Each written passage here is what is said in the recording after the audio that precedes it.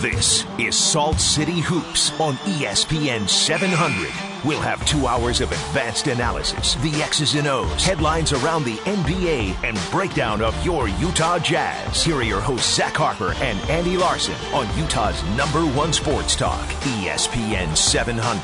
All right, welcome everybody into the Salt City Hoops Show on ESPN 700. I'm your host, Andy Larsen, managing editor of SaltCityHoops.com, the ESPN True Hoop affiliate for the Utah Jazz. Zach Harper and Ben Anderson join me, as they do every week. Ben is... I'll start with Ben. Hey! Pointed at me. I got worried. Not that bad. Ben is I just didn't know who I was anymore. I didn't either, pretty clearly. Ben is a KSL.com contributor. Knowledgeable basketball person is what we decided today. He knows some things. I agree. And Zach is at Talk Hoops on Twitter, is also NBA featured columnist at FanRag Sports, which I learned today is based in Phoenix. And that's what Phoenix, Arizona. Ooh, that one? Oh, yeah. The nice one. The good Phoenix. That's good to hear. We're very excited for this show today because we're kind of blowing it out and doing all Jazz Clippers preview. Yeah. You know, we want to look at every angle of this series that we can in 2 hours, kind of break down, you know, what players are involved, what are the advantages and disadvantages, what are some of the intangible advantages and disadvantages of each team, from coaching to fans to atmosphere to experience, those sort of things. And then we'll look at the on-floor stuff too and figure out, you know, what matchups work well for the Jazz or for the Clippers. It's going to be a really interesting series. The Vegas odds have it being really close. And so I think every little thing probably matters during these next 4 to 7 games. Let's put it that way. Yeah. It is the best series, right? Like the Rockets Thunder series has the best narrative because it's Russ versus Harden. It will decide the MVP no matter who wins it. But this series should be the best basketball we get in the first round. Agreed. So if you guys want to send us questions, you can on Twitter. At Andy B. Larsen is me. At Talk Hoops is Zach. At Ben K. Fan is Ben. Or you can even call us if you're so inclined. 877-353-0700 is that number. 877-353-0700. In fact, we already have a first question in. Let's just answer it. Yeah. Sam Itches at Hip Mr. Bully. I don't know that his name is really Sam Itches, but you know, we'll give it to him. Sure, why not? Are the Jazz flying home late Saturday night, then flying back Monday? In other words, are they flying back to Salt Lake City in between Games 1 and Game 2? My understanding is that they are not. That I don't know if that has been finalized yet. They haven't set up a practice schedule yet, but everything I was hearing yesterday says that they are leaning towards staying in LA for all between Game 1 and Game 2, even though there is a couple-day break in between. That seems like an insane idea to fly back. If they were to make that decision, I get the idea of like, oh, you get to be in your own bed or whatever. Extra travel will just mess with the body no matter how close a flight, whatever, it's only 1 hour time zone different, whatever it is. Like, I just think that would be irrational. Yeah, and I mean, the Jazz have done that at times this year. There was that road trip earlier in the season where they had 3 days off in between games, and they did fly home and come back.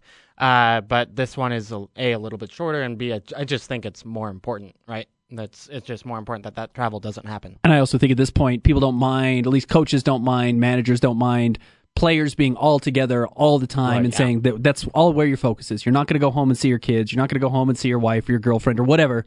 You're totally focused on being here right now because we've got practice. We've got to walk through Monday. They've got to do, their biggest practice. I wouldn't want to be on a plane at that point. Right. So no, I would assume they stay, but I guess that's not a bad question. They could absolutely go home. It's not far. Yeah, they could, and they've thought about it, and then they decided not to. Is basically where I mean, I guess if there's an extra day, if there were 3 days, like you said earlier in the season, then yeah, sure, I think you talk about it then. But at this point, I think you're right. Like, be together. What's the whole Doc Rivers Celtics thing? Ubuntu. Yeah. That was the phrase. Like, I think that's the whole idea is like, we are in this together. It is nothing but us right now. We are going to take down the Clippers, and we're going to figure it out. Maybe the league moved past Ubuntu, and that's why the Clippers... Oh, too much Ubuntu. Yeah.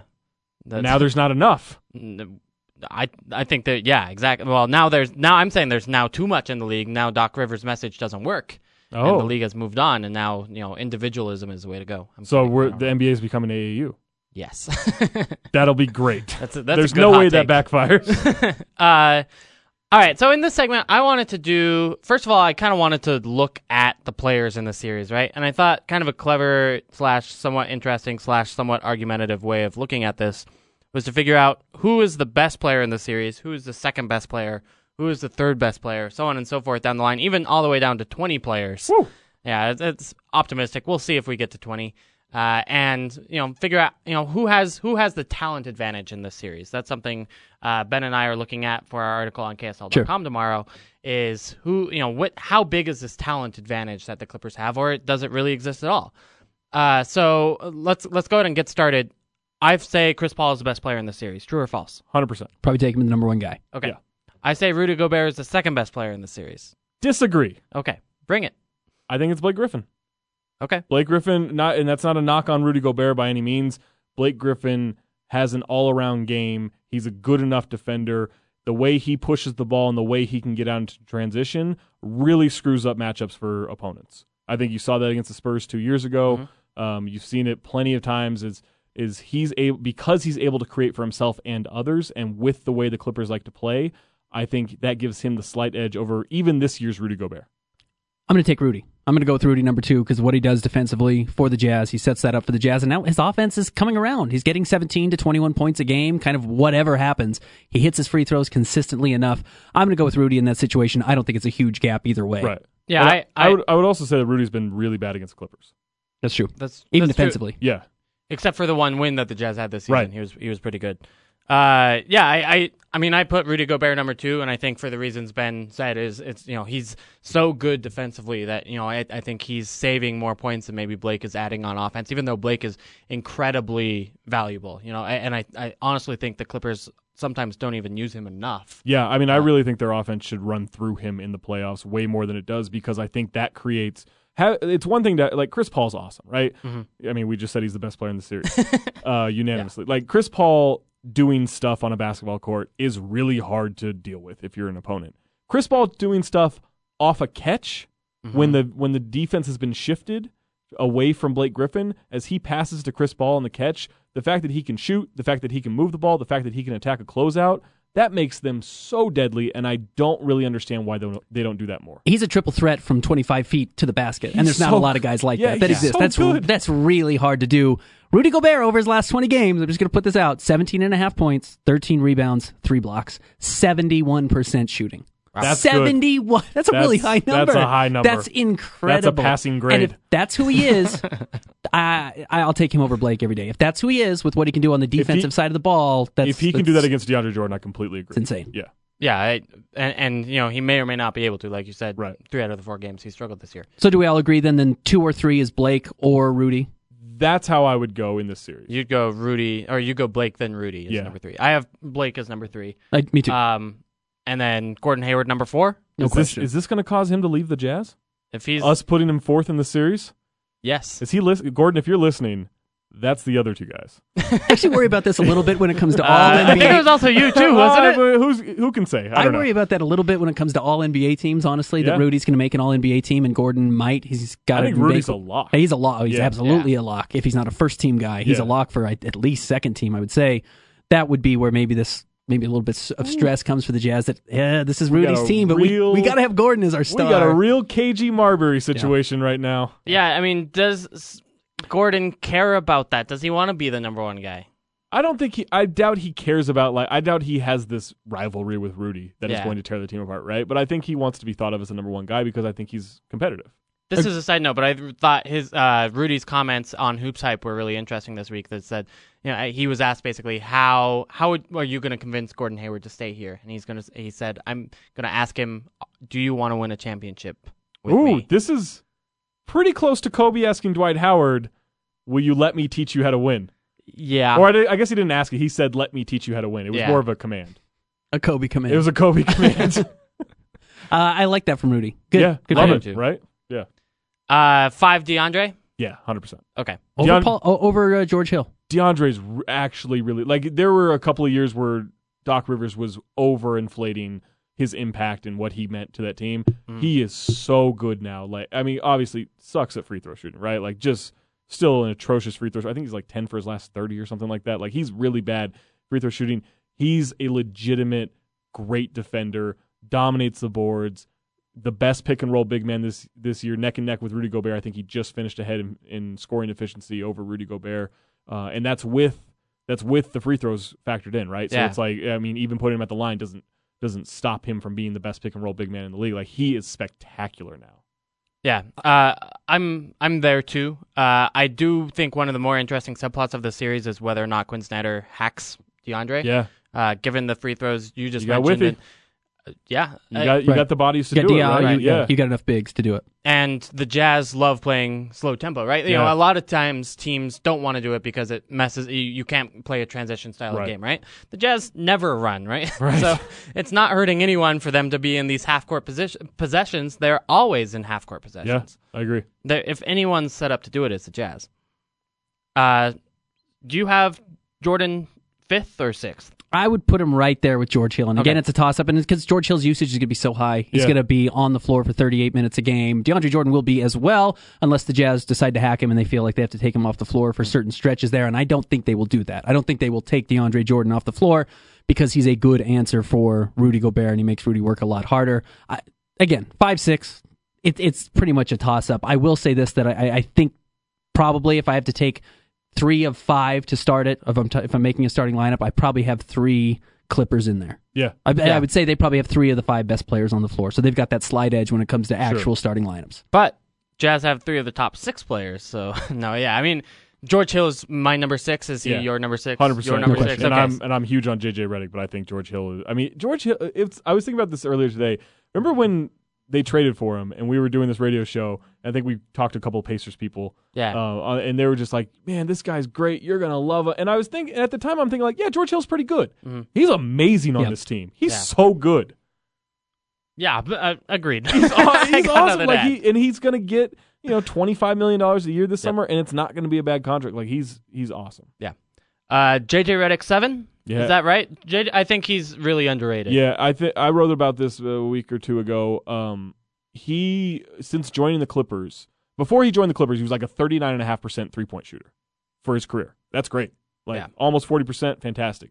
Since then, on over 1,500 attempts in four seasons, he's shooting 44%. He went from being 61st all-time in three-point percentage to being 14th. Like, he is a historic shooter on this team. And good team defender. Yeah.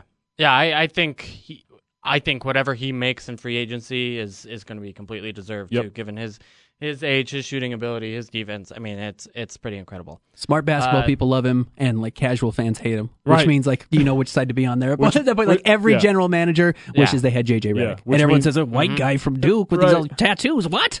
But you love him now. Yeah. So you have him 7-2? Yep. All right. So this is where it got tricky for me. Which of the weird role players get better? I don't agree with your next list. That's next 5 players. I'm fine with that. Okay, so give us your next 5 guys. I have Joe Ingles 8, Joe Johnson 9, Rodney Hood 10, Derek Favors 11, before getting to Austin Rivers at 12. Who's hurt, by the way? Who is hurt? Who is right. hurt? So I'm not taking that into account. Okay.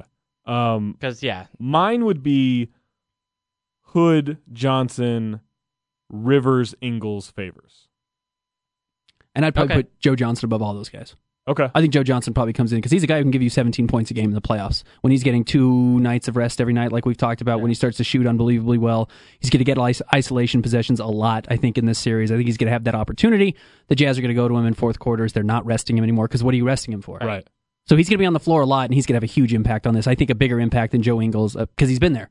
Not a ton of playoff series, but he's been there way more than Joe Ingles has, which is never. Yeah, and same with Rodney Hood. I'd say Joe Ingles because I think he's had the best season of any of the players I named. That's fair. And I think his shooting, I think he may end up starting. I think it makes sense to have him starting, have his three-point shooting in that lineup, and then have Rodney Hood come off the bench, who's a little bit better of a scorer. And then I think he's going to have maybe a bigger impact because of more minutes. And again, just consistent defensive versatility, which I don't know that the other guys have added. So a little stat about Rodney Hood: when he scores 15 points or more this year, the Jazz are 20-6. Like if he had similar numbers last year too. Yeah, if he gets anything going, it's obviously a good team in the first place, but they're so dangerous. And then, all right, Austin Rivers isn't a joke anymore. Like he's actually a good role player. Yeah. Good defender. He's become aside from free throw shooting, he's become a very solid offensive player, and he killed the Jazz this year. He did. In 4 games, the Jazz or the Clippers were minus 3.1 points per 100 possessions when Rivers wasn't in the game. When he's in the game, plus 18. Kills the Jazz. Yeah. And I think that, and the injury is a good point. So maybe he's not able to be 100%.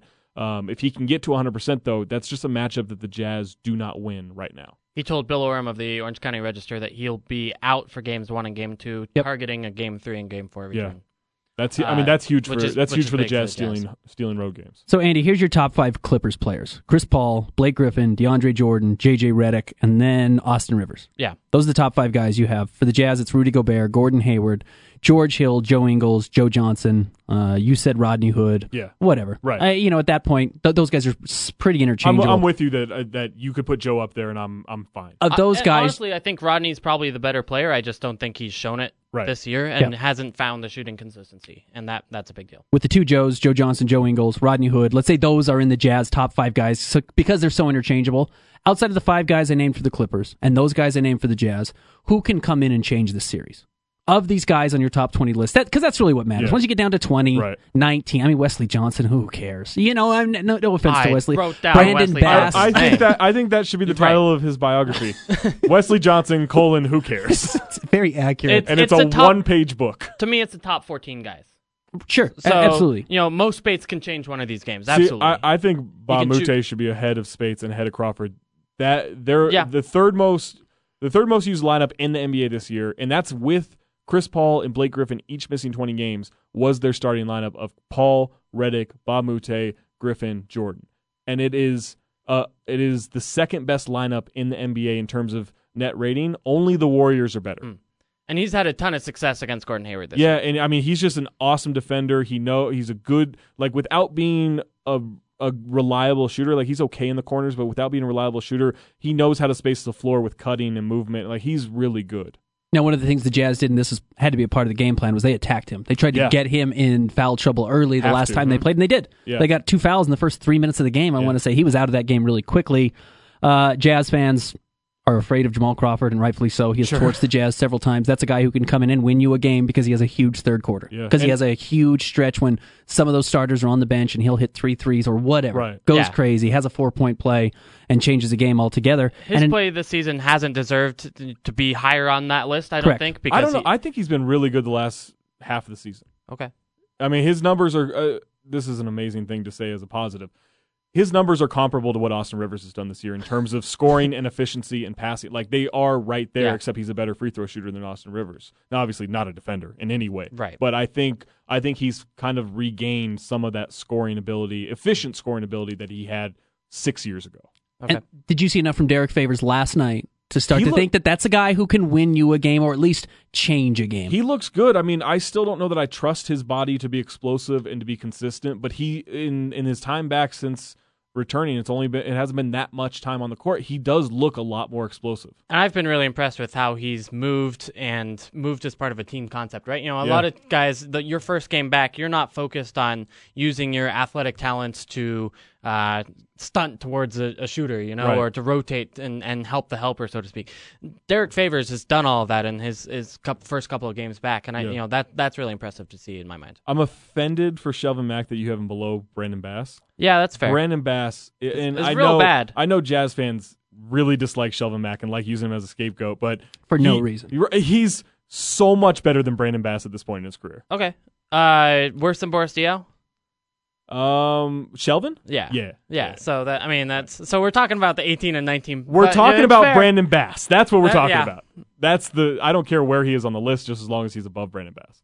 Shelvin to me is completely fits offensively, completely breaks the Jazz defensively. I agree with that. Yeah. No. But there's going to be 4 minutes every game that the Jazz are so reliant on Shelvin Mack. There's going to be 4 minutes when they absolutely need him to play not mistake-free basketball, but to not lose a game. Right. And he has done that pretty well, actually. Even last night, I know it was late in the game, and again, he throws the lob to Jeff Withey, but he does have an ability to make some of these plays. He was good in the fourth quarter against Golden State. Yeah. Now, he was going up against Patrick McCaw. He was going up against some of these lesser players, but he still plays well. He's pretty good in the two-man game. He knows how to finish when he gets to the rim, or at least he can show that. He's not afraid to attack the rim, and I like that. Yeah, gets into the middle of the floor, and I feel pretty confident in that floater. I think it's a good shot for him. I do, too. He's over 50% for the year shooting it, so that you have good reason to be confident. Right.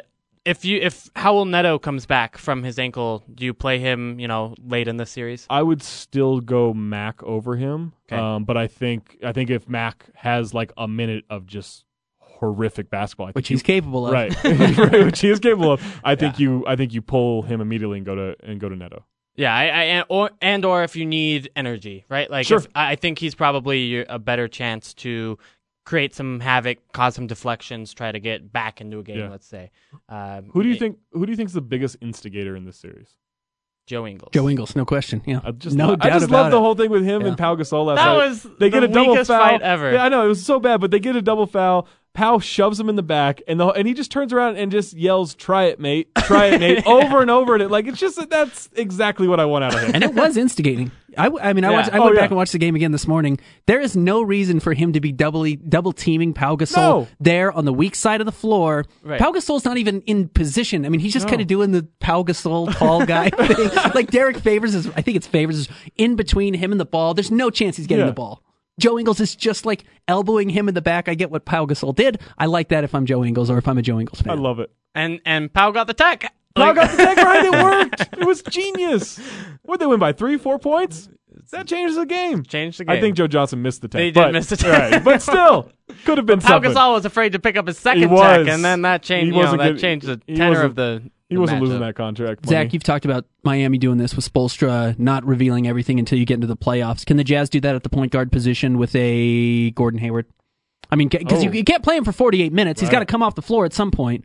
But can you make sure that either George Hill or Gordon Hayward always has the ball starting the offense? So, I think you can if you want to juggle those minutes, but you also want to have those guys on the floor together as much as possible. Yeah, I mean, I think that then you get into who is guarding Chris Paul, right? Right. I mean, I guess if you're sticking to George Hill has to be in when Chris Paul is in, then I think it's a brilliant strategy because I do think Gordon can do a lot of that creating that you would want, especially if they're going against Jamal or Austin or even Bob Moute trying to defend the top of the offense as it's initiating. I think it's a great idea.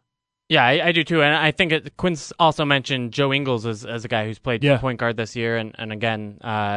I think he could end up having some of those ball handling duties if the Jazz want to go away from having a point guard completely, which they've done at times this season. I mean, you can do an 8-man rotation without a backup point guard if you want. Over under 3.5 made shots for Wes Johnson in this series. Oh, under 3.5 for a series? For a series.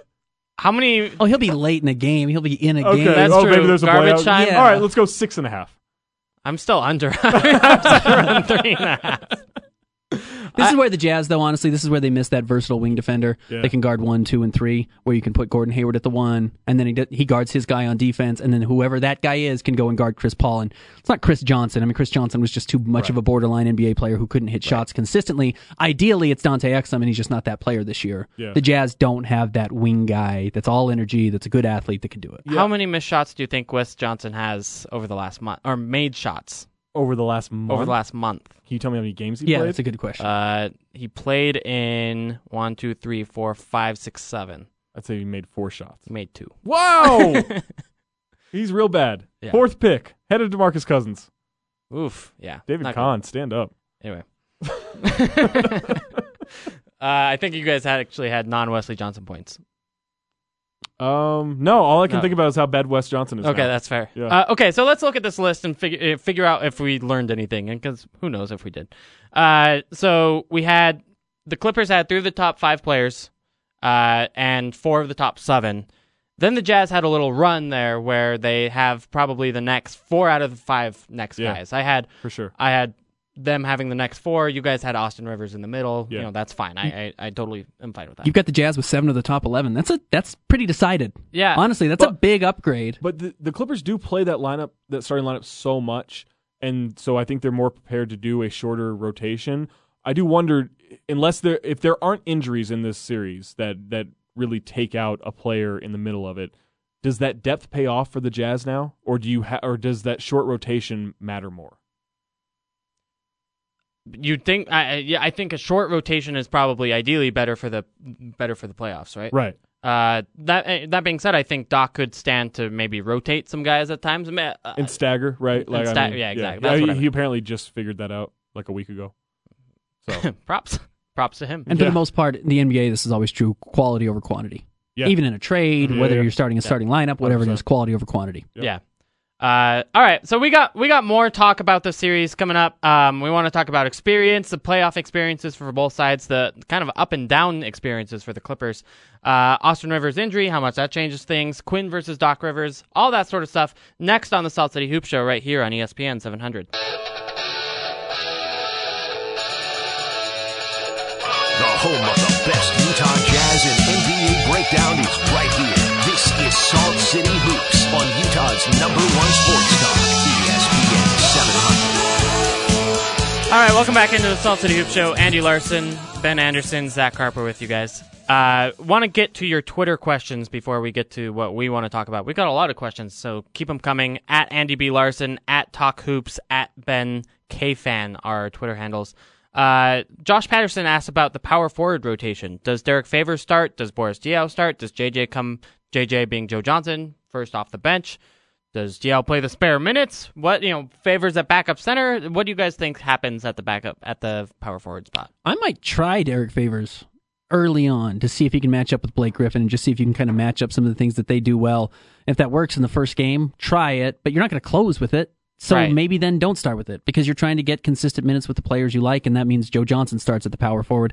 But what you can't afford to do is let Joe Johnson get in foul trouble because he's stuck guarding a guy like Blake Griffin and then not be able to play him, because the Jazz are really in trouble if you can't play Joe Johnson significant minutes here, more so than Derek Favors. Right. I think you start Boris Diaw and bring Joe Johnson as the first off the bench, especially with the idea that you're starting Joe Ingles, just because having that extra passing on the floor I think is huge. I think you want to match up Derek Favors against Mo Spates as much as possible, because while Mo Spates will hit jumpers at times, Derek Favors should dominate that matchup, right? Like that's not even close in terms of talent and potential impact.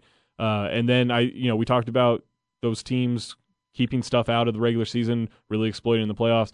That Jazz lineup with Joe Johnson at the 4 and Hood and Hayward and Hill and Gobert, it's like plus 25 for 100 possessions. Like, it kills. It wasn't used all that much. It used like 63 minutes in the regular season. But I think that's the thing they've held back. And so that's the lineup you're closing with, because, someone, either Joe or Gordon, is going to have to defend Blake in those moments. Yep. But how do you do? I mean, that offense kills with that lineup on the floor. Pete Busha asks on Twitter, are less fouls called in the playoffs? Has it been measured? It seems like a more physical game favors the Clippers. I just looked it up, by the way, and according to NBA Stuffer, which tracks referee data, generally about 1 to 2 more fouls per game is called per playoff game than in the average regular season game. You know what my favorite matchup in the series is? The Clippers complaining to the officials versus Jazz fans complaining about the officials. I think that is the most tightly contested part of the series. I'm going to do my best. I know you are. Let me ask you as an ignorant person, Andy. Yeah. Not you, me. Is one more foul per game significant? I think it says less about the refereeing than it does about the style of play. Right. At least the belief is that the pace slows down in the playoffs? Yeah, that definitely happens. Yeah. So if the pace slows down and then a foul is up, okay, that does actually start to change things a little bit, and that could favor the Jazz. There's a tipping point at some point. Yeah. Right? I also just think that there's a lot less shoulder shrugging on defense, right? Instead of having a guy drive by you and you're like, well, he's going to get the layup, fine, whatever. We don't want to hurt anybody here. You want to hurt somebody, or you want to, you want to playoff foul them. There's a reason that's a phrase. Yeah, and what will screw that up is what you mentioned earlier of whether or not the Jazz go to Hacker Jordan, right? Yeah. So that's going to throw all of that kind of analysis out the window, because there could be an extra 6 fouls a game just trying to get him either out of the game or to ruin possessions. And to go back to the first question, which could end up kind of leading into the fouls called or not, just depending on how the Jazz play big, you will always have either Favors or Gobert on the floor. Right. Because you'll always have Favors playing the center behind Gobert. I don't think you'll see a lot of Jeff Withey unless it's a situation where he checks in with 2 minutes to go to start fouling. Or before 2 minutes, yeah. Yep. We can't read that one. Woo-how Phelps. Who does lineup data and advanced stats say is better, Shelvin Mack or Dante Exum? Basically all the plus-minus data I've seen points to Dante after the last 2 months. The first 2 months of the season, it was all Shelvin. Right. Last 4 months of the season was all Dante. Dante's been pretty good as of late. Yeah. He's had a couple of stinkers, but for the most part, he's been pretty good. Yeah, the problem is his stinkers are really bad, and his good moments sometimes come out of the flow of the offense. And I think that frustrates the coaching staff more than it frustrates fans. But that's kind of why he doesn't get the minutes he gets. And defenses play them somewhat similarly, not totally, but somewhat similarly, in that they will, of the 5 guys on the floor, they will prefer to have either Shelvin or Dante shooting.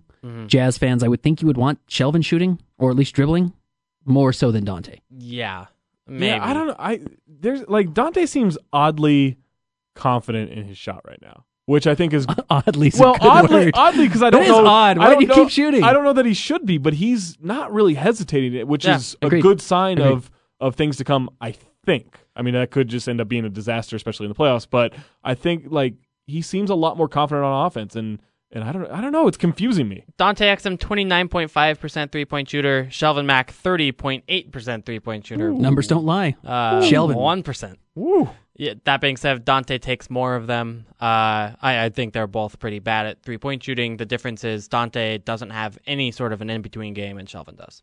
Right. That's the most intriguing thing about Dante, though, is when he does start attacking the basket off closeouts. Right. And he does have to get all the way to the rim, though. Yeah, 100%. He can't pull up. He can't. Right. He doesn't have that floater. Right. Yeah. I could be wrong about that. Who's got a higher free throw rate of those two? If you have it pulled up immediately, we don't need to get into that. That's a little bit slow, but that's fine. So as far as a guy off the dribble, who do you actually want there? Ooh, it's the same. Okay. I mean, Dante Exum 20.1%, Shelvin Mack 20.2%. That is a resounding. That's a very tie. Yeah, I would say that's a big 0.1% in Shelvin's favor. I'm going to go with Shelvin. I mean, I think that's I just think overall, I think I'd rather have Shelvin Mack on the floor. Period. Yeah, I think so too. Unless you need Dante to not to lock somebody down, but I think we'll do a better job defensively against certain matchups. But maybe that's where you need Dante the most, is against a Jamal Crawford, to try to prevent him from being hot. Yeah, I think it was early. It was early in the season, or I don't know. There was some point in Dante's career where he had a big play against Jamal Crawford. Mm-hmm. Yep, it's in this preseason actually. Right, in the preseason. Okay, that's where it was. And I don't know that that's indicative of anything, but I don't think Shelvin Mack's making that play. No. Right? And I think against Jamal, you just need that rangy, quick defender who has good hands. Yeah, it's something to try at least. Yeah. If you get in trouble, you need someone to defend a hot, Austin Rivers, Jamal Crawford. Right. Shelvin's not going to get it done. I'm more afraid, though, that Dante Exum puts your team in the penalty 7 minutes into the third, or 5 minutes into the third quarter. Also a concern. And then you're dead, because he commits 2 fouls on back-to-back plays, because sometimes he has frustration fouls at times when you cannot have a frustration foul. It makes he'll have 3 fouls in the first half, and then he'll pick up his 4th foul 30 seconds into the third quarter. That was the last time the Jazz played the Clippers. I mean, what happened? You can't get mad because you turned the ball over and foul. You need to think that through, and I think Shelvin Mack thinks that through. Mm-hmm. And I don't think Dante does yet. Yeah. And our favorite Greek fan, Georgios Spanias, asks, with no injuries, were the Jazz a 60-plus win team? We need to stop Crawford. He is a Jazz killer from the bench. I don't think they're a 60-win team without injuries. I mean, I guess maybe completely healthy. I know the man games lost analysis said that they would have won 9 more games had they been completely healthy. Everyone in the league loses somebody to injuries at some point. Right. And if they were healthy all year, then we would have seen them rest guys instead, So I think 60 win, 9 more wins is a big ask. I feel like there was somebody here who talked about 55 wins a lot, and I think that's probably accurate. Yeah, 55 is fine. I think that's a minimum. 56. Really? When Hayward, Hill, Hood, and Gobert played in a game together this year, Jazz were 20-5. That's a 65 win pace. Seems sustainable to me. Yeah, I'm not saying they're going to win 70 games next year. But you're not saying they're not. But I'm not saying that. I don't think they're a 60-win team. I just don't think that. I don't think they have the superstar talent to be a 60-win team, and I think you need that. I don't think you have that top-end talent to get there. Not yet. I mean, maybe Gordon takes a little bit more of a step, Rudy takes a little bit more of a step, and somebody, whether it's George Hill being healthy or Rodney Hood being consistent or Dante Exum becoming an X factor, whatever it is, that's what that takes for next year, but not right now. I like your Dante Exum X factor pun. I don't know if that was on purpose, but I like it. It wasn't, but it always is. And then Alan Tucker at Legally Irish 7 says, "How I have longed to hear Mr. Ben's Silky Pipes again." Hey. All right, we got one more 40 seconds to go, so we'll sneak it in, yeah? From Stephen Rounsley, minutes breakdown, we all know Hill, Hood, Ingles, Hayward, Favors, Johnson, Gobert get playing time. Who else and how many minutes are left? So that was the top 7 in the Jazz's rotation. I think Boris Diaw gets some playing time. Yeah. I think Shelvin Mack, someone has to play backup point guard minutes, and I think Shelvin probably gets those. Yeah. Beyond that? I don't know. I mean, I think the important thing with Boris minutes is I think he's the most likely to get cheap fouls on Blake, right? Like he can trick Blake into some dumb fouls. And so I think that's where his value, and I think that's why he'll get probably more minutes than maybe even he should unless he can hit jumpers. I also just think he was excellent last night against the Spurs and has had a really good couple of last weeks. Yeah. So if he can basically apply himself on defense and the Clippers won't leave him on offense such that it hurts everybody else, I think he's actually a pretty decent option. And really high basketball IQ. He knows everything that's going on the court. And that's why it seems like, you've compared it to him playing jazz out there because it looks like he's making it up as he goes. Well, he just knows what's going on. Yeah. So he can do that. If Dante Exum tries to make it up, or Trey Lyles tries to make it up as he goes, and it's bad. It's a really bad thing. Yeah. It's okay if Boris Diaw does that. And I think sometimes it's fun to do that, to mix things up, to throw a wrench into things. And I think coaches play who they trust. Even if it's not the most talented player, they'll play guys they trust, and that's why I think Boris Diaw will get some minutes here. Yep. Also, he was playing mind games before the game last night. He walked through those Spurs pregame warm-ups, was asking if guys wanted espressos, was talking coffee, getting their minds off the game. Don't tell me that didn't have an impact. Espressos are a performance-enhancing drug, though. So, like, if he's giving that to the other team, or does that get them so jittery that they can't control their emotions? Game. Yeah, that's what I see in Boris Diaw's play for sure. Right. It's just so much jitteriness. Yeah, a lot of jitteriness. Well, he knows how to handle it. He's conditioned himself. Okay, yeah. This is a Princess Bride situation where he is given himself iocane stability. Yeah. I think that was the poison, iocane. Yeah, iocane powder. Yeah. I actually watched this last weekend. I know, and you stole the DVD apparently. Oh, really? Yeah, I did. I haven't given that back yet. Not mine. No, yeah. Anyway, we got to take a break. On the other side, we'll talk more about this playoff series. Basically, talk about the things we were going to talk about before we answered all your questions and have ruined the show. Just kidding. We love you guys. Thanks. And you can keep tweeting us during the show, right? Yeah. At Andy B. Larsen, at Talk Hoops, at Ben K. Fan. Anyway, more playoff previews talk next on the Salt City Hoop Show, ESPN 700. You're listening to Salt City Hoops on Utah's #1 sports talk, ESPN 700. All right, welcome back into the Salt City Hoop Show, ESPN 700. Andy Larsen, Ben Anderson, Zach Harper with you. Quick promotional note for GlassesUSA.com. They sell glasses, eyeglasses, sunglasses, etc. We have a discount if you want to use it. I think you should. It's 55% off. That's a lot. Would you rather pay full price or 45%? I think 45% sounds good. That sounds good to me too. Yeah. The pair of glasses I bought the other day were then again stolen, so I have now ordered a second pair. I should really stop keeping my car unlocked. Is the lesson of this story? This seems like just bad planning on your part. Yeah, this is on me. Yeah. But I pay for my stupidity here at GlassesUSA.com. Promo code Almighty, ALMIGHTY. My dad just had cataracts removed on one eye. He's going to have the other eye have cataracts removed, and he will need new glasses because of it. I got a promo code for him. And you know a guy. He loves spending less on stuff than he should. Like he is, I wouldn't call him cheap. He's he's aggressively frugal. Yeah. It's a good way to live. Very happy about this. All right, let's talk about more about this playoff series coming up. Again, Jazz play the Clippers Saturday night in Los Angeles, 8:30. I'll be there. I'm flying out there tomorrow afternoon. Then we'll be there again for Game 2 Tuesday, also 8:30. Again, late games on the West Coast. Makes sense.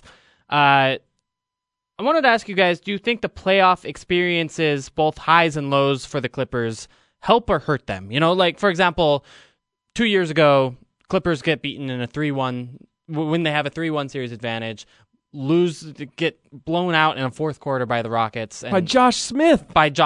Yeah, I mean, and Corey Brewer. Those guys aren't good. And so, do you look at that and say, well, that was just a massive fluke, and we deal with it, or is it that they don't know how to win? I don't even know really how to think about what the Clippers are thinking about this playoff series, especially with all the offseason questions that they have to deal with. Yeah, I mean, I think that there's a tipping point with them in that JJ Redick has talked about this on his podcast of like there is this almost defeating feeling of, man, this happened to us again. We have to go through an entire season again to get back to this point to prove this isn't us, right? Mm-hmm. And that I think they're fine right now, but if stuff starts to go bad in Game 1 at home, the Jazz are up 20. Like I think it would be crazy for them to not have that enter their mind. Yeah, Here it goes again. Right. Here it goes again. Here it goes again. Exactly.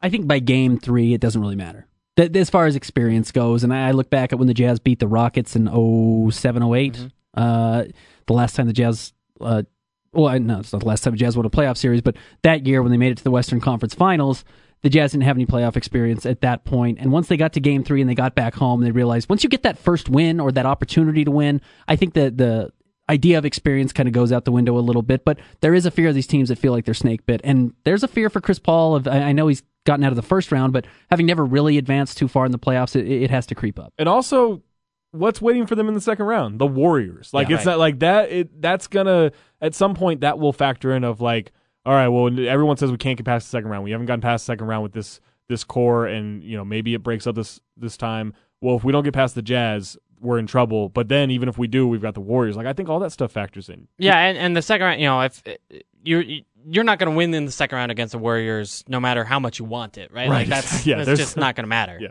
And one of the things, we talk about it in the regular season, the Kings will win games because they're too stupid to lose. And the Suns will win games because they're too stupid to lose. Maybe the Jazz have a little bit of that. Because Rudy Gobert is too stupid to lose or series that he's probably not good enough to win yet. Right. And Rudy Gobert is a good enough player to just say, well, why does it matter? What's the difference between the playoffs? What's the significance and difference? I'm just going to go out and play the way I play. And I'm not going to tighten up. I'm not going to seize up. And that can potentially will the Jazz to a victory. Yeah, I think he gets worn down, but I do think on the flip side of that, Chris Paul, I don't think gets rattled. Yeah. Like, he just doesn't. Like, he's going to take the shots, and whether they go in or not, and you consider him clutch or not, like, he's not going to get rattled by those situations. Who is the guy handling the ball at the end of a tight game for the Jazz that will not get rattled? Maybe George Hill? Maybe Gordon? Joe Johnson, sure. But that is a significant advantage if these games are tight.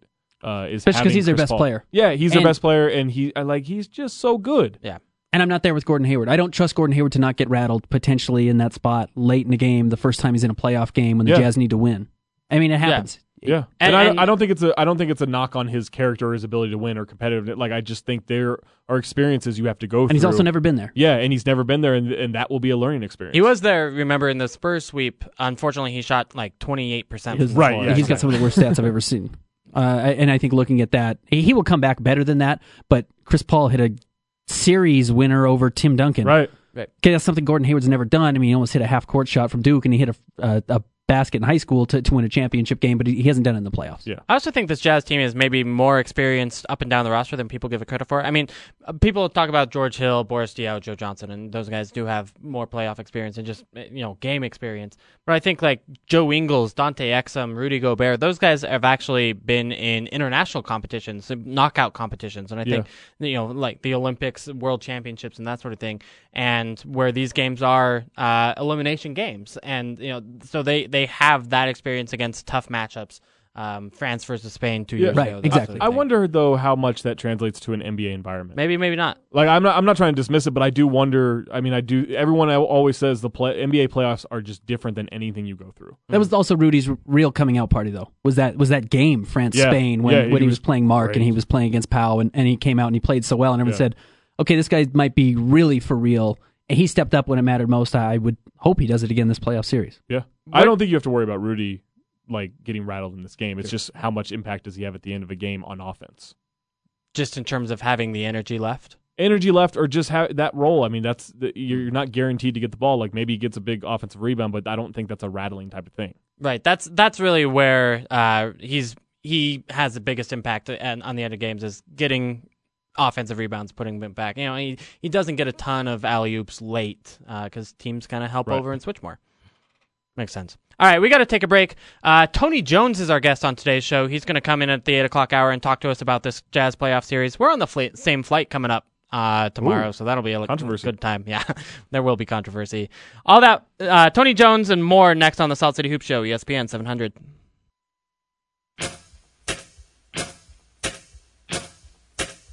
Back to the analytics, opinions, and best breakdown of the Utah Jazz and the NBA. This is Salt City Hoops on Utah's #1 sports talk, ESPN 700.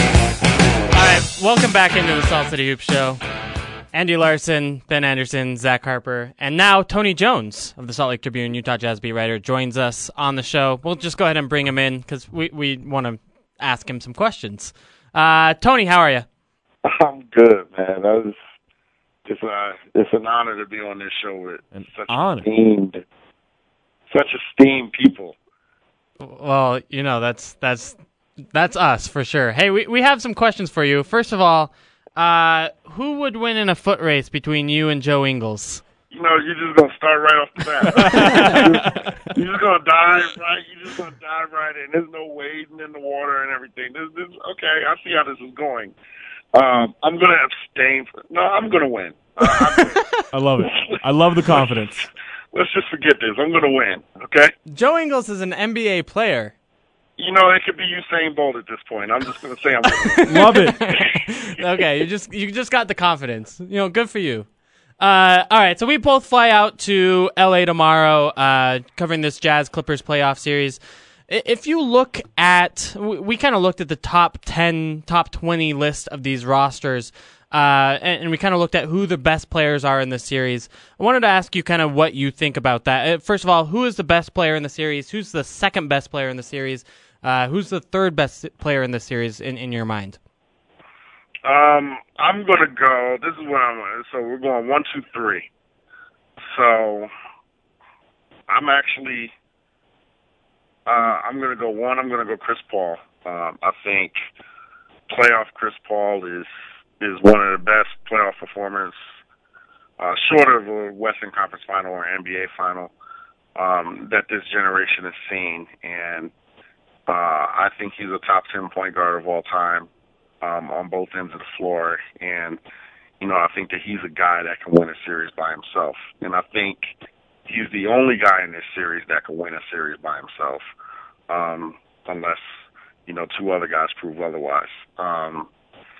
Number 2, interesting.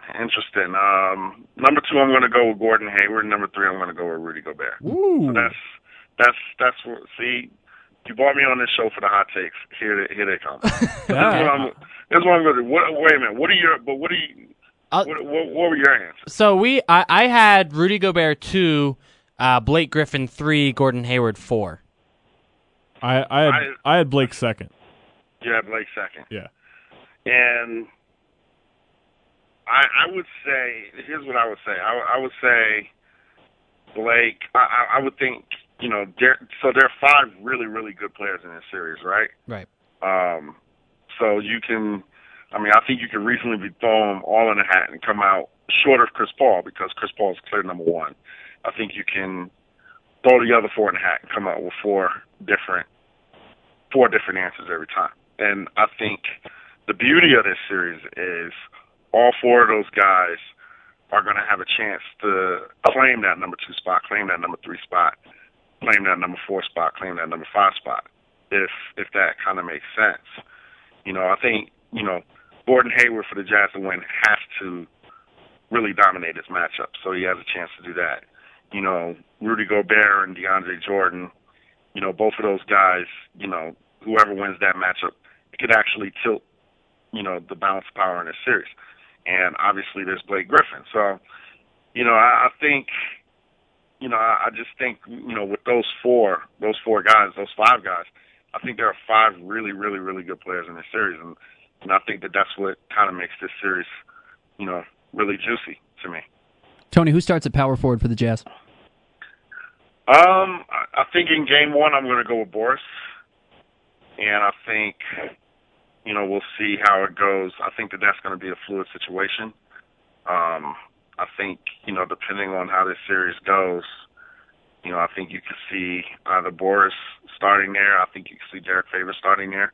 I think you can see Joe Johnson starting there. Depending on how the series goes, what adjustments need to be made as the series progresses, what works and what doesn't. So I think, with Quinn, he has a lot of stuff at his disposal, and I think that he's not going to be afraid to use it. Tony, who do you think will end up being the more trustworthy backup point guard for the Jazz in this series? Is it going to be Dante or is it going to be Shelvin? I think they're committed to taking Dante off the ball and using him as a backup shooting guard. And I think that at least initially, if Quinn decides to split those 96 minutes between on the wings between Gordon, Rodney Hood, and Joe Ingles, I think that Dante Exum could actually be squeezed out of the rotation, at least in game one. And, and then I think, obviously, it's the same thing with power forward. I think that stuff is fluid there. I do think Dante, at some point in this series, will get a shot. But I also think that there's a chance that Dante's squeezed out of the immediate rotation, at least early in the series. Yeah, I agree with that. We got Tony Jones of the Salt Lake Tribune joining us on the show. I wanted to ask, there's kind of the matchup that we see on the court, right? But how do you see the coaching matchup playing out of Quinn Snyder versus Doc Rivers? Yeah, I think that's fascinating because Doc Rivers has done it for years and years and years and years and years, and Quinn Snyder hasn't. At least at the playoff level. I mean, and at least as a head coach. And obviously Quinn, he's learned under, some of the best guys in the world in terms of coaching. But now, now it's like, hey, coaching in the playoffs is drastically different than coaching in the regular season. And it's like one of those things where you kind of don't know what you're getting into until you actually get into it. So, I think that matchup is going to be fascinating because I think Quinn X's and O's wise and adjustment wise, I think he's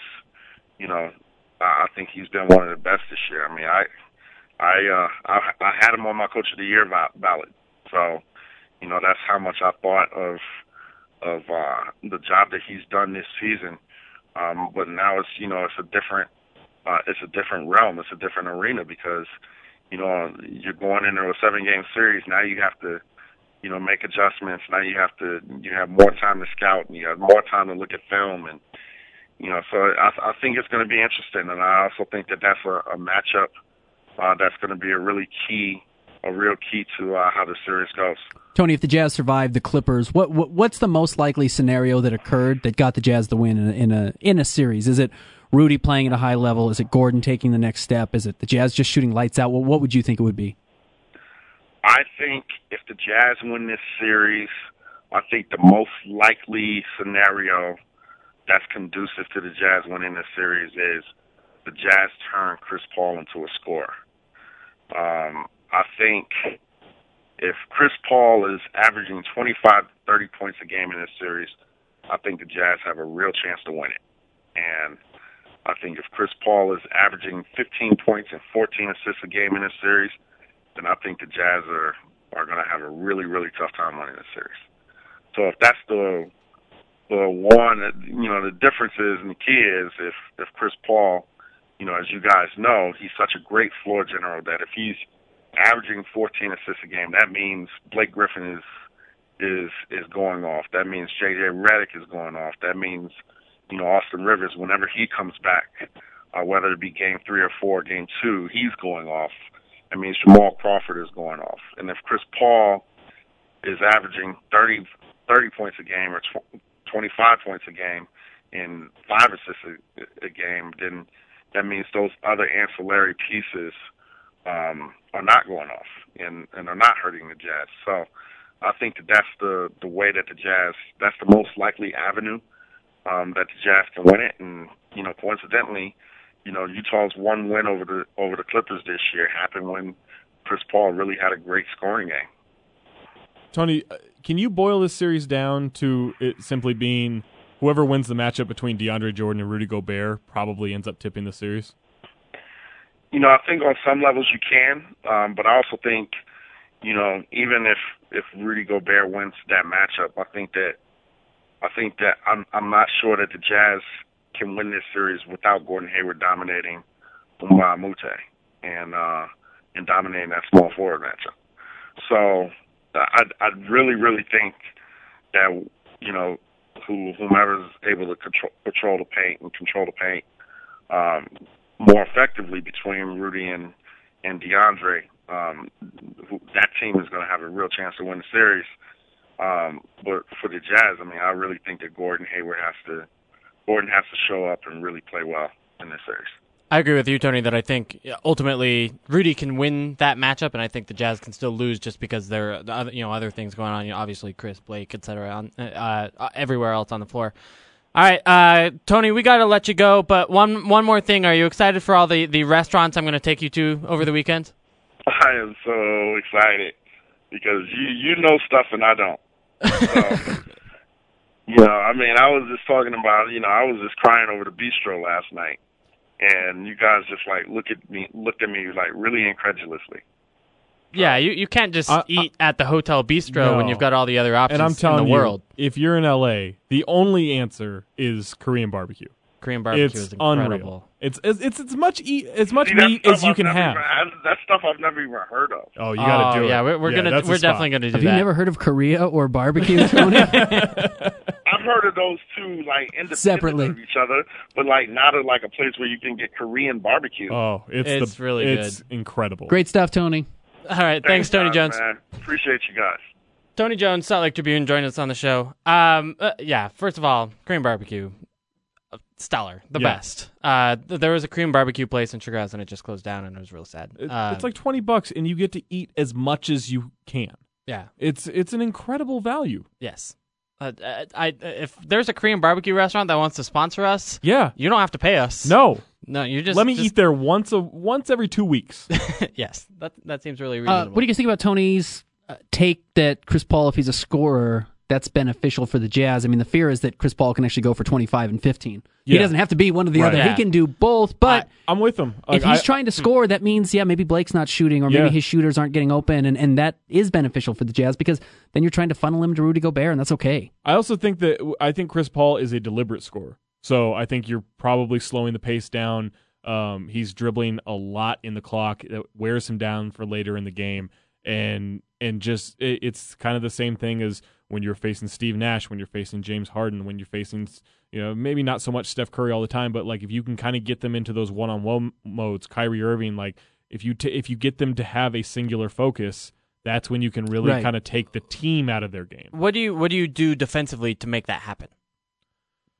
I don't know. Guard him. Put Shelvin Mack, Mack on him, and say Shelvin thinks he can dominate you. I don't see that going well. Probably not. All right, maybe that's not the way. But I think you they're going to run a lot of pick and roll, and I think you show on it, or even you switch and you trust Rudy Gobert. Chris Paul loves going after big men, and even if he let's say he torches Rudy Gobert in those matchups, you're still not having him pass the ball, and I think Rudy can take it. And so I think that's what you do. I think you switch on a lot of stuff, and you just take away those passing angles. Chris Paul's also a low energy scorer. Yeah. Where everybody else in that starting lineup, if they're scoring, that means Blake Griffin's getting dunks, or they're in transition, DeAndre Jordan's getting dunks, they're hitting threes, and those are crowd juicers. I mean, that gets the team going, that gets the energy up. Chris Paul scoring probably doesn't do that as much, because that means he's gone down, he's passed the ball, it's come back to him, and he's had to operate in isolation, which means you've used 18 seconds off a clock. And I think those things all benefit the Jazz. He's taking a lot of mid-range jumpers, and he's one of the best mid-range shooters, honestly, we've ever seen in basketball. He's great but it's probably still not their most efficient form of offense. Agreed. Similar question that I asked Tony for you guys, how you see the coaching matchup playing out in this series, Quinn Snyder versus Doc Rivers. I think Doc's struggled a lot the last couple of years in terms of matchups, in terms of rotations, in terms of certain substitutions that he needs to make or adjustments throughout the game. I don't think that means he can't do it, but I don't know that, it used to be just an absolute rule that he was one of the top 5 coaches in the league, right? I mean, probably a lot of that had to do with Boston. But there has been a difference of there's so much good coaching in the league right now that I think Doc can't really rely on stuff he just thinks will go his way, whereas I think Quinn will be really active. And now maybe Quinn overthinks it to a certain degree, but I think Quinn with his coaching staff, they will have good game-to-game adjustments. Is there a guy that he's going to over-rely on Jamal? That could hurt him? And that's exactly, because he's seen Jamal have good games against the Jazz in the past, and he says, okay, he's getting 20 minutes when he needs to be getting 14. And why are you giving him 7 minutes where the Jazz are able to be +4 consistently? And that wins you a playoff series when these games are decided so close. That would be my fear, and I don't fear that at all from Quinn Snyder. In fact, it's the opposite with Quinn, is he's going to pull a guy so quickly to kind of get back to his guys. And I don't think I'm more worried about the substitution pattern and the mistakes that Doc would make than I am that Quinn would make a mistake that would cost the Jazz a series. X's and O's wise, do you think one of those coaches is better than the other? I mean, you hear from a lot of people around the league that they're kind of amazed at how deep the Jazz offensive playbook is. Like, I mean, it is one of the deepest, in terms of just the volume of different types of plays they have and actions. May have just come from you, but I think you said, or someone around the league said, it's the second biggest playbook, right? And I think that's a good thing. I also think you can overdo it with that stuff. Whereas maybe Quinn goes away from stuff that's working because he thinks something else will also take advantage of that. Whereas with the Clippers, they know we put these guys in a pick and roll. Yeah. That's just trouble. Right. And they have those handoff plays between Blake and JJ Redick that are just so deadly, where JJ Redick's shooting like 47% on those handoff threes, or something ridiculous like that. Like, I think simplification can be a benefit to you. Well, do you remember when people were killing Scott Brooks for having too simple of a playbook late in games when he had Kevin Durant and Russell Westbrook? Like, that was a mistake. Like, right. No, guys, I have Kevin Durant and Russell Westbrook. Right. Like, that's the game. That's the third greatest scorer of all time. Like, I'll take that. That's okay. Right. When you're going deep or you have this deep playbook, it means you are a little bit gimmicky. It means you do have to do a couple of extra things because you don't have that talent to go there. Because when the Jazz can go ISO Joe, they will go that 4 times in a row. Quinn Snyder doesn't have any problem if he has a guy who's going to win a matchup every single trip down the floor. Clippers have that, Jazz don't. Yeah, I agree. And here's the thing about Doc relying too much on Jamal, who, you know me, I love me some Jamal Crawford. Yeah. Jamal's career shooting, he's never had a postseason in which he shot over 40%. His career field goal percentage in the playoffs is 37.9%. Career three-point percentage, it's 30.7%. I mean, he is awful in the playoffs. And I don't think that's a he can't handle the moment thing. But I think that when he doesn't have it going, the Clippers still think, even when he's on the floor with Blake, on the floor with Chris Paul, they still think, oh, this guy can win a matchup here.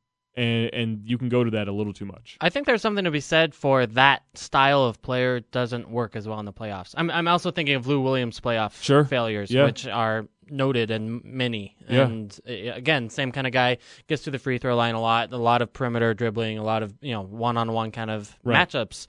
And yeah, for whatever reason, the efficiency goes way down in the playoffs. Yeah. But he's played well against the Jazz again. He has. Yeah, exactly. And so that's kind of the catch-22 there. He's only played 21 minutes a game, which is low compared to the rest of his splits across the rest of the NBA, and he's averaging 15.5 points a game against the Jazz in 20 minutes. That's devastating. Yeah. That's a lot of points and not a lot of time, and that's scary. He's shooting the ball pretty well. 55% from the floor is very good. 35% from three is good. It's not unbelievable. Yeah. So he's the type of guy you got to look out for, but he's the type of guy who can lose you a game as well as he can win it. Jamal played 27 minutes a game 2 years ago when they went into the second round against Houston. In the playoffs or in the in the playoff. That's too many minutes. Yeah, I completely agreed, especially at this age. Certainly. Some other off the court questions I had for you guys. Home court advantage. Obviously, does either team have a home court advantage? If that makes sense. I don't think so. Okay. I think that Clippers crowd is pretty weak. For the most part, I don't think that's a place. Daryl still there? Or is Daryl dead? Daryl's there. He is. He's a game changer. I think he's still just trying to sell his own likeness, as opposed to just cheering for the team. I guess you have to worry about Frankie Muniz or Billy Crystal. Sure. Those are all people that will show up to games. But that Clippers crowd is known as kind of a weak environment. Now, you could say the LA nightlife. Maybe that affects things. I think that's a legitimate concern at times. Yeah. You would hope that in the playoffs that's not so much a concern. As with coming to Salt Lake, they'll have plenty of time to get acclimated to the altitude. To the altitude. So I don't think that's a huge advantage by any means. Was the last time the Jazz played the Clippers in the playoffs during the LA riots? I mean, it may have been the early 90s series. The Jazz played the Clippers. I mean, it may have been because the Clippers have been really bad for so long. I don't remember a lot of Jazz Clippers series. Not a lot of Clippers series, period. Yeah. Right. Yeah. But so there's going to be less of a distraction from when that was going on. Here's what I like about the Jazz actually starting on the road is if you're here for the first time and the lights feel bright and you start to lose it at home, I think it could slip away really quickly and you think, well, we lost our chance. We had the advantage and that was our chance to win. We had to have home court, and as soon as that was gone, we don't stand a chance in this series. If the Jazz get blown out in game one, it's okay. You were supposed to lose game one. Yeah. Like, you're supposed to lose that road game. I think that's okay because then the Jazz can regroup and they can come back in game two. I'm actually okay with that. I think it suits the Jazz well, like it did in their series when they went and beat Houston. That's exactly what I was going to bring up. Is the Jazz lost the first 2 games of that series, won the next 2, and in fact every game of that series was won by the home team until Game 7, where the Jazz came through on the road. And, I'm not sure that's how this is going to play out, but I think there is something to be said for that confidence of it's okay if we've lost the first 2. And that was an interesting series. Sorry, Zach, because the Jazz were close in every game on the road and just blowing out the Rockets at home. Yeah. And you kind of felt like, okay, the Jazz are the better team here. They're just not playing well on the road. And then, they got to that Game 7 and played really well. They kind of finally brought their home stuff on the road. I'm not as concerned with that on this team because Salt Lake isn't home for George Hill or Joe Johnson. Like, it's not where they cut their teeth in the NBA. They can go and win at Los Angeles. Yeah, and I think too, like, there is just a difference in mentality, right? Like, if you have home court advantage, your mindset is we have to win the first 2 games at home. You don't give that up. If you're the road team, you go in thinking, let's get a split. Right. And that's just a completely different mentality that does benefit them to a certain degree, considering they don't have this experience. I don't think they, let's say they had home court advantage and the Clippers come out and they beat them by 18 points in the first game. I think that really messes with the Jazz's head. That doesn't happen in this scenario. Yeah, exactly. We've seen the Jazz struggle in kind of big games this season, right? I think that's fair to say. Does that help with that, or is it still just a playoff game and obviously the biggest game of the year? Game 1 is going to be the biggest game of the Jazz's season to this point. Correct. Yeah, I agree. Okay. Thanks. I mean, that's good radio right there. But yeah, I agree. Like, I think that's just everything before was fine, but this is a different animal. Okay. I also like what's the worst that could happen? I mean, other than injuries, but you lose Game 1. Worst that happens is you play Game 2.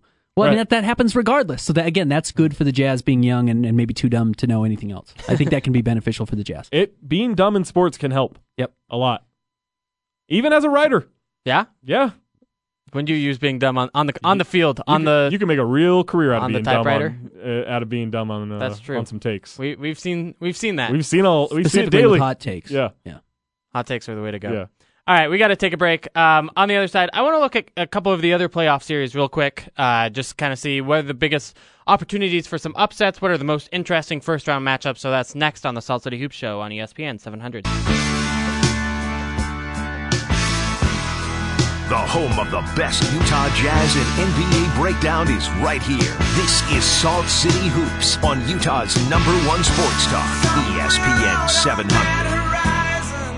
All right, Salt City Hoops Show, ESPN 700, Andy Larsen, Zach Harper, Ben Anderson joining you. Lovely interview with Tony Jones in last segment. So you can catch that as a part of our podcast on iTunes, Stitcher. Just look up the Salt City Hoops Show, and you can find the entire show uploaded, archived. If you even want to go through past episodes, you definitely can. But for right now, we want to look at the other playoff series in the NBA. We spent the first hour and a half of the show talking about the Jazz Clippers, but obviously there's 7 other playoff series going on. We just kind of want to touch on them briefly, see what's interesting, what's not, and kind of, I don't know, predict some winners, or let's see what's going on. Let's get some real predictions that we cannot back out of. Ooh, that's what I want. That's your style. Yeah. Taking Warriors. Woo! Warriors. Wow. Warriors in this first round? He's taking the Warriors to lose in the first round. That's crazy. Should we just go in order of when these games are going to be on, so people are kind of watching the games on Saturday? The first game is Pacers Cavaliers. Okay, let's do Pacers Cavaliers. So that's your 2-7 matchup after the Cavs surprisingly lost the first seed. Did not see the Jazz and Cavs ending up with the same record this season, by the way. That was a surprise. Well, I guess I did. Yeah. because of my early prediction. This Pacers team kind of seems to have gotten things together. Paul George has been great lately. Lance Stevenson might be a thing again, and nice little late season addition for them. With that said, I think this team sucks. I'm with 3 years ago, I loved this matchup. Yeah, it was just awesome 2 years ago. LeBron versus the Pacers was great. I think this team sucks, and I don't think they're built for playoff basketball. Yeah, I'm kind of there.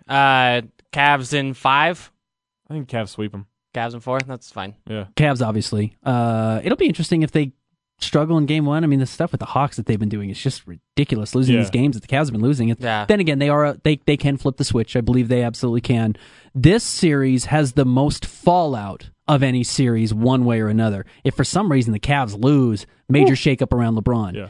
If there's a sweep, you could see Paul George leaving Indiana. I mean, I could see them saying, you know what, that's who we are. Unfortunately, this is who we are. Getting rid of George Hill was a mistake. We probably should have kept him around, tried to re-sign him in the future. We got to reshape this team, and we think we can get something for Paul George. And they've really struggled to put a team around him. You know, I mean, since they went away from the Hibbert, West, Hill, Lance days, They wanted to play fast, and then Paul George didn't want to play the 4, right? And so they tried to reconnect and try to reshape things, and they brought in a lot of veterans that don't match up and don't make sense, and it's a problem. I don't think it will be a sweep because I haven't seen the Cavs put together 4 good games in a very, very long time. It's been a while. Or 4 good quarters. Right. Yeah, so I even, I agree there's a switch there. I think they might even turn it off if they go up 2-0, Here's the thing about that is I don't think the Cavs have to play very good defense. Yeah, I think their offense is so good and it can overwhelm the Pacers so much that's what I don't think I expect the Cavs to look good in this series, but I expect them to be overwhelming. Raptors Bucks is the next game. Saturday 5:30. I guess 3:30 here. Your 3 versus 6. What do you see in that series? The two things for me are can the Raptors keep Giannis out of the paint, because if you can force him into being any kind of a jump shooter. Or just keep him away from the basket, that takes a lot of his effectiveness away, even as a playmaker. And for the Raptors, is Kyle Lowry healthy?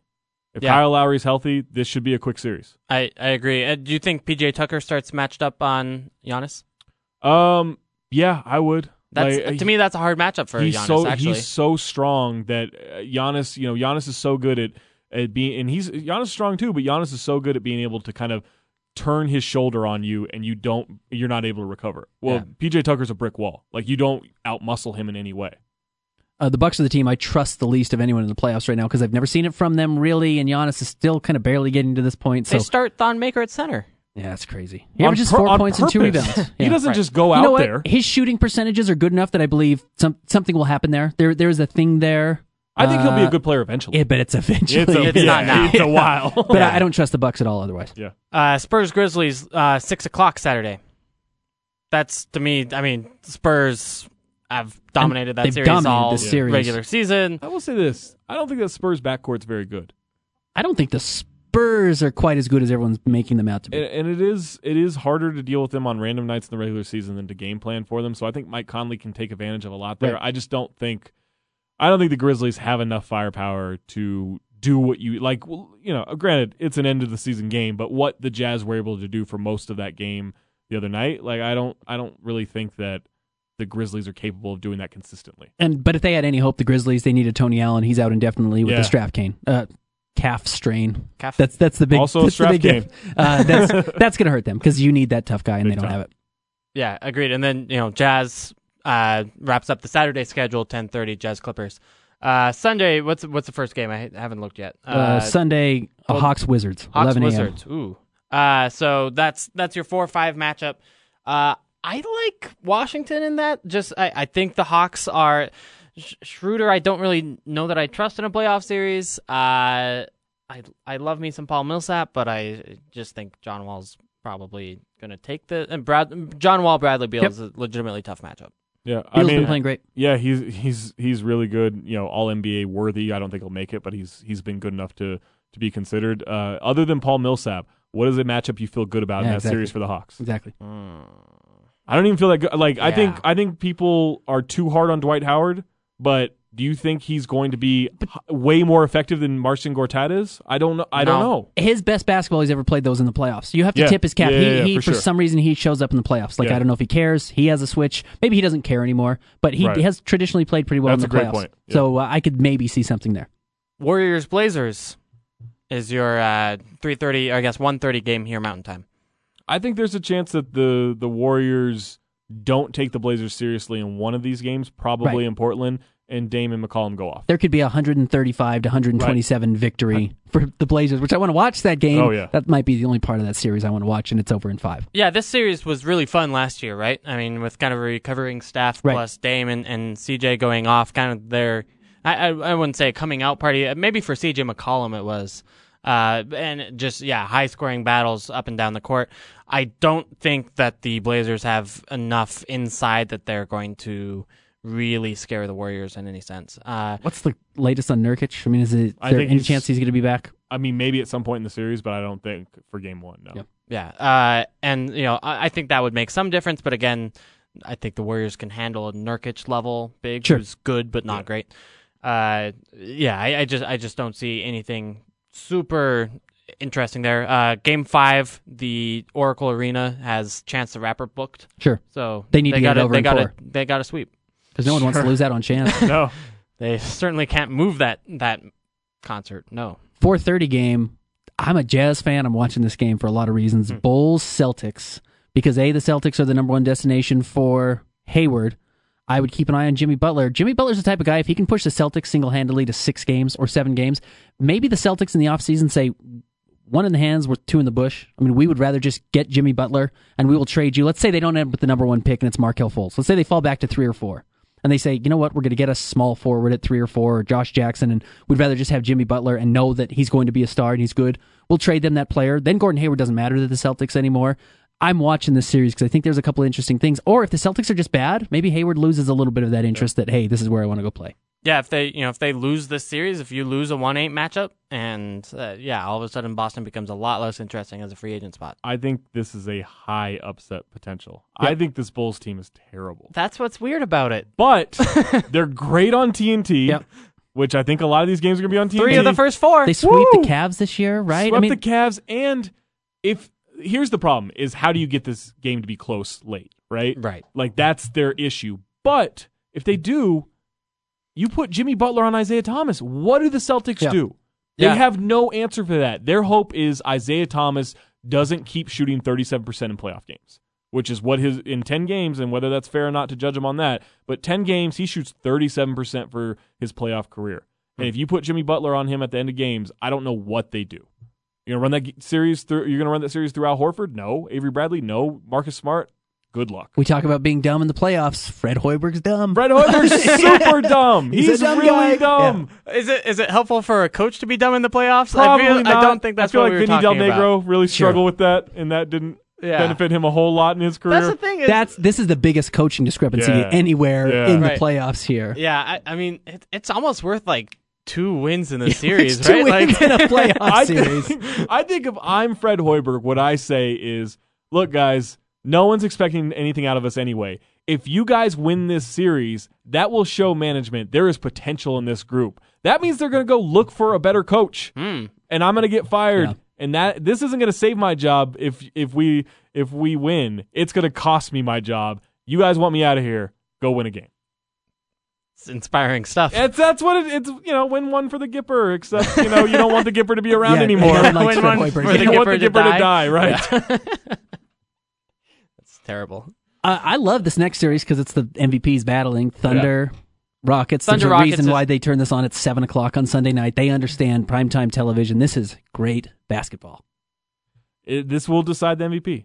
Like, not from a voting standpoint, but this is a David Robinson, Hakeem Olajuwon situation, right? Where whoever wins this series, the public in general will go out saying, that guy should be MVP. And if he doesn't win it, we'll look back during that award show and go, James Harden destroyed Russell Westbrook in the series. Why isn't he the MVP? That is the type of public opinion series that this will be. Is there like any way that like the Rockets can win in 7, but Westbrook averages a 50, 15, and 15 and still gets it in the public eye? He will average 40, 10, and 10. Right, exactly. He will average 40, 10, and 10. There's no lot. question about that. And I think there's the chance that, they get to 6 games, and that's the case. I don't totally believe in the Rockets because I don't believe in Mike D'Antoni. I don't believe he can change his I don't think he can make changes if he has to. He can't adjust his team to beat the Thunder if they're able to do something. And Billy Donovan's a good coach. He is a good coach. So maybe he's able to do a couple of things that hurt the Rockets. Incredibly impressed with how good Billy Donovan was in the playoffs after I thought was a pretty iffy regular season. Absolutely. I mean, look who he went up against. Pop. He went up against Curry. He held his own. He was very good game to game. He was very good in-game management. They were up 3-1. Yeah. They were up 3-1 last year. Klay Thompson hitting half-court shots in the flow of the offense away from being in the finals. I mean, they were really good. I think the thing I'm kind of with you. Like this Rockets team hasn't defended in a month and a half, and I think their defense is just going to be super shaky going into this series. And Robertson for the Thunder, he can guard James Harden straight up. We talked about the whole Chris Paul thing, Steve Nash. If you take away the passing and turn James Harden into just a scorer, the Rockets don't really know what to do. Yeah. Here's what I'd prefer to see in this series. I'd prefer to see the Thunder win just because I like the Thunder more than I like the Rockets right now. What I have seen, though, is I've seen Russ go for 40, 10, and 10, and the Thunder lose all year. And that's why they're close to a 500 team. I've seen James Harden 2 years ago make it to the Western Conference Finals because of James Harden. Yeah. And I think that could be the case again this year. Also, there's a math problem, right? Like the Rockets are going to take a ton of threes and they're going to make threes, and Thunder can't really shoot. Yep. Yeah, that to me is the biggest difference in the series. Is this the biggest upset potential series, or is it Jazz Clippers, or is it Bulls Celtics? Bulls, I think there's something there. Something dumb is going to happen. That's the most it's That's more an 8-1. likely that the Bulls beat the Celtics than say the Hawks beat the Wizards. I don't know that that's an upset, though. I don't know that 4-5 4-5 is an actual doesn't upset. count. Yeah. I'm with you. think. Okay, that's fair. What's the least interesting series? I mean, I don't want to be cliche, but probably no. It's whatever the Hawks are playing in is the least interesting. But in the West, like it is probably Spurs Grizzlies. Like that's destined for NBA TV. Bucks Raptors doesn't do much for me, to be honest with you. Kyle Lowry's fun. Giannis is fun. There's not a ton if I'm a casual NBA fan beyond that. And you know what? If I'm a casual NBA fan, am I tuning in to watch Kyle Lowry?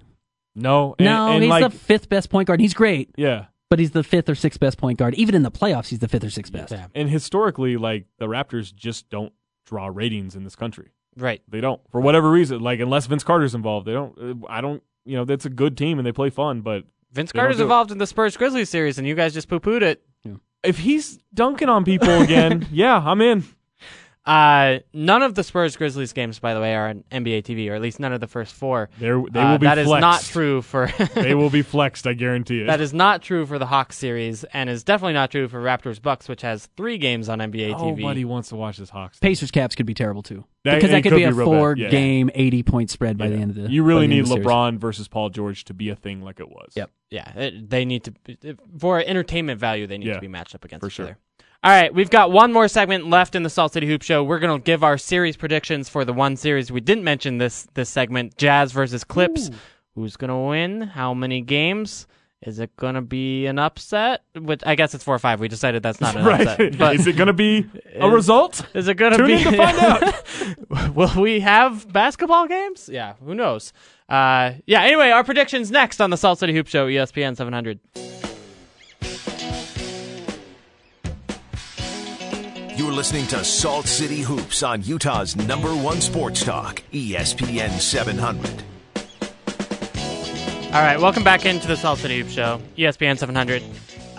Before we give our final playoff predictions, let's talk about the regular season that was, just for a second. I mean, 82 games, 51-win season for the Utah Jazz. What surprised you about this year? What went well, what didn't? I'll start with you, Ben. Rudy Gobert is better than I ever expected him to be. He's better than anyone ever expected him to be because he was drafted 27th overall. He is so unreal how good he is. I mean, he might enter the year next year, I think, as a top 10 player. I mean, I really think he's getting to that point. He's a Defensive Player of the Year candidate every year for the next 5 years. He's an All-NBA first-team candidate, second-team almost lock. Mm-hmm. I didn't expect that from Rudy 3 years ago because he was playing behind Jeremy Evans. Even last year, I think he kind of regressed from in his third year compared to the last half of his second year, right? And then this year he exploded and has continued he's gotten better throughout the year too. Yep. I mean, his March and April was absolutely better than his November and December. I'm with you on that. Yeah, I mean, I agree. Like I thought he sucked his first year and a half. Like, and I wasn't even really all that sold on his second half of it, the second half of his second year because it just seemed so random to me. Really didn't think he could play. And then seeing him last year, I agree, he did regress from that really good stretch after Cantor was traded. But saw him last year, wow, this guy is actually pretty good, and he's a fantastic shot blocker or rim protector. Good for him. Maybe he can be a defensive player of the year candidate someday, but not next year, and not become an offensive force that he's become. I mean, a force. It's a good word. The ability to catch passes, especially in tight spaces, from last year to this year it's unreal how much it's changed. Yeah, and he's got smart. I would say footwork. very good hands. He's got great hands. He's got smart feet. He's not Hakeem. Right. He doesn't have great feet, but he has smart feet. He doesn't waste steps right now, which is good. That's way more than you can say for a lot of guys. He'll take one step and cut through traffic and get to a spot because one step for him will take him 4 feet, which is almost across the entire lane, and then he rises and dunks. Right. Yeah. Anything else? Just 50 wins. It's great. Yeah. Underperformed. It's a great win for the Jazz. Underperformed in my mind. Should have been a 55, 56 win team. Fair. Yeah. Don't tell me the injuries. This team underperformed. Okay. All year. Who's to blame?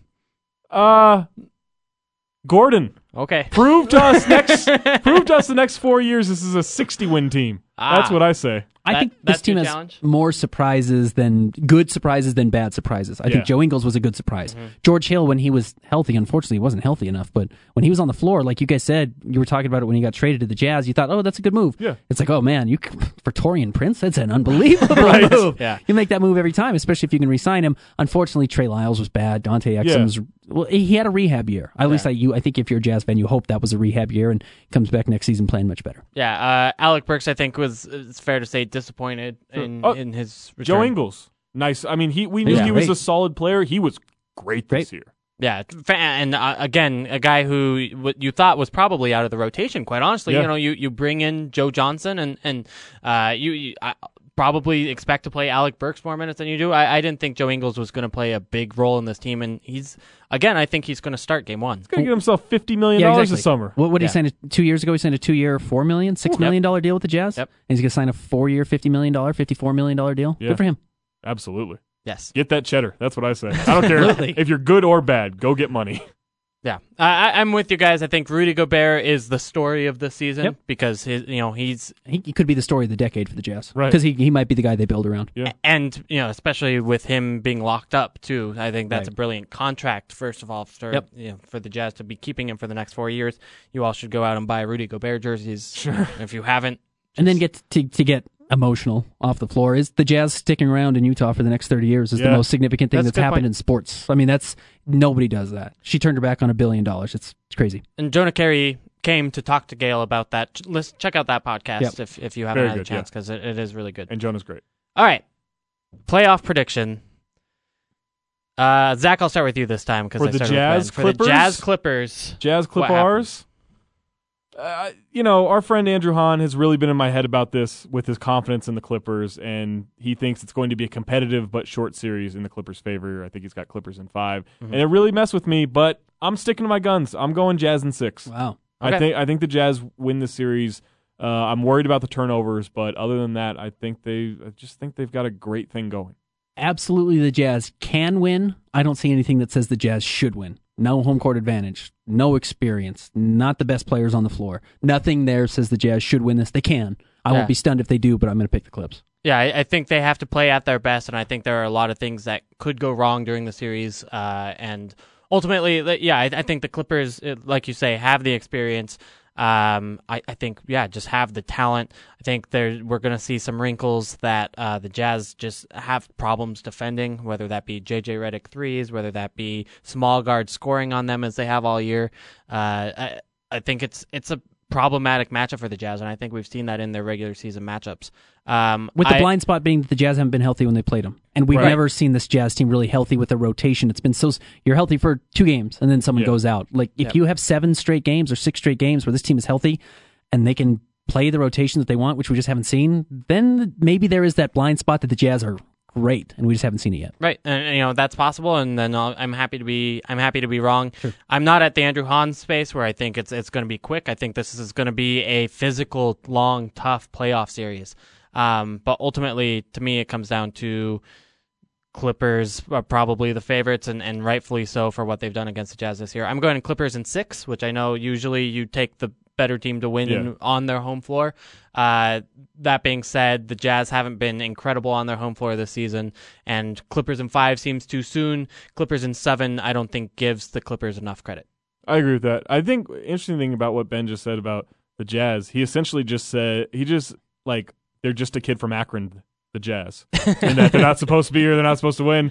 Who just won a championship? The kid from Akron. Mm-hmm. Jazz championship. No, that's extreme. But I do think the Jazz have a great shot at winning this series because the Clippers do Clipper themselves. They absolutely can. And the Jazz playing the Clippers in a one-off is weird. Yeah. Playing them 7 nights in a row, potentially, or 7 games in a row, does give you some advantages to adjust what they do because they do something the Jazz don't want to do.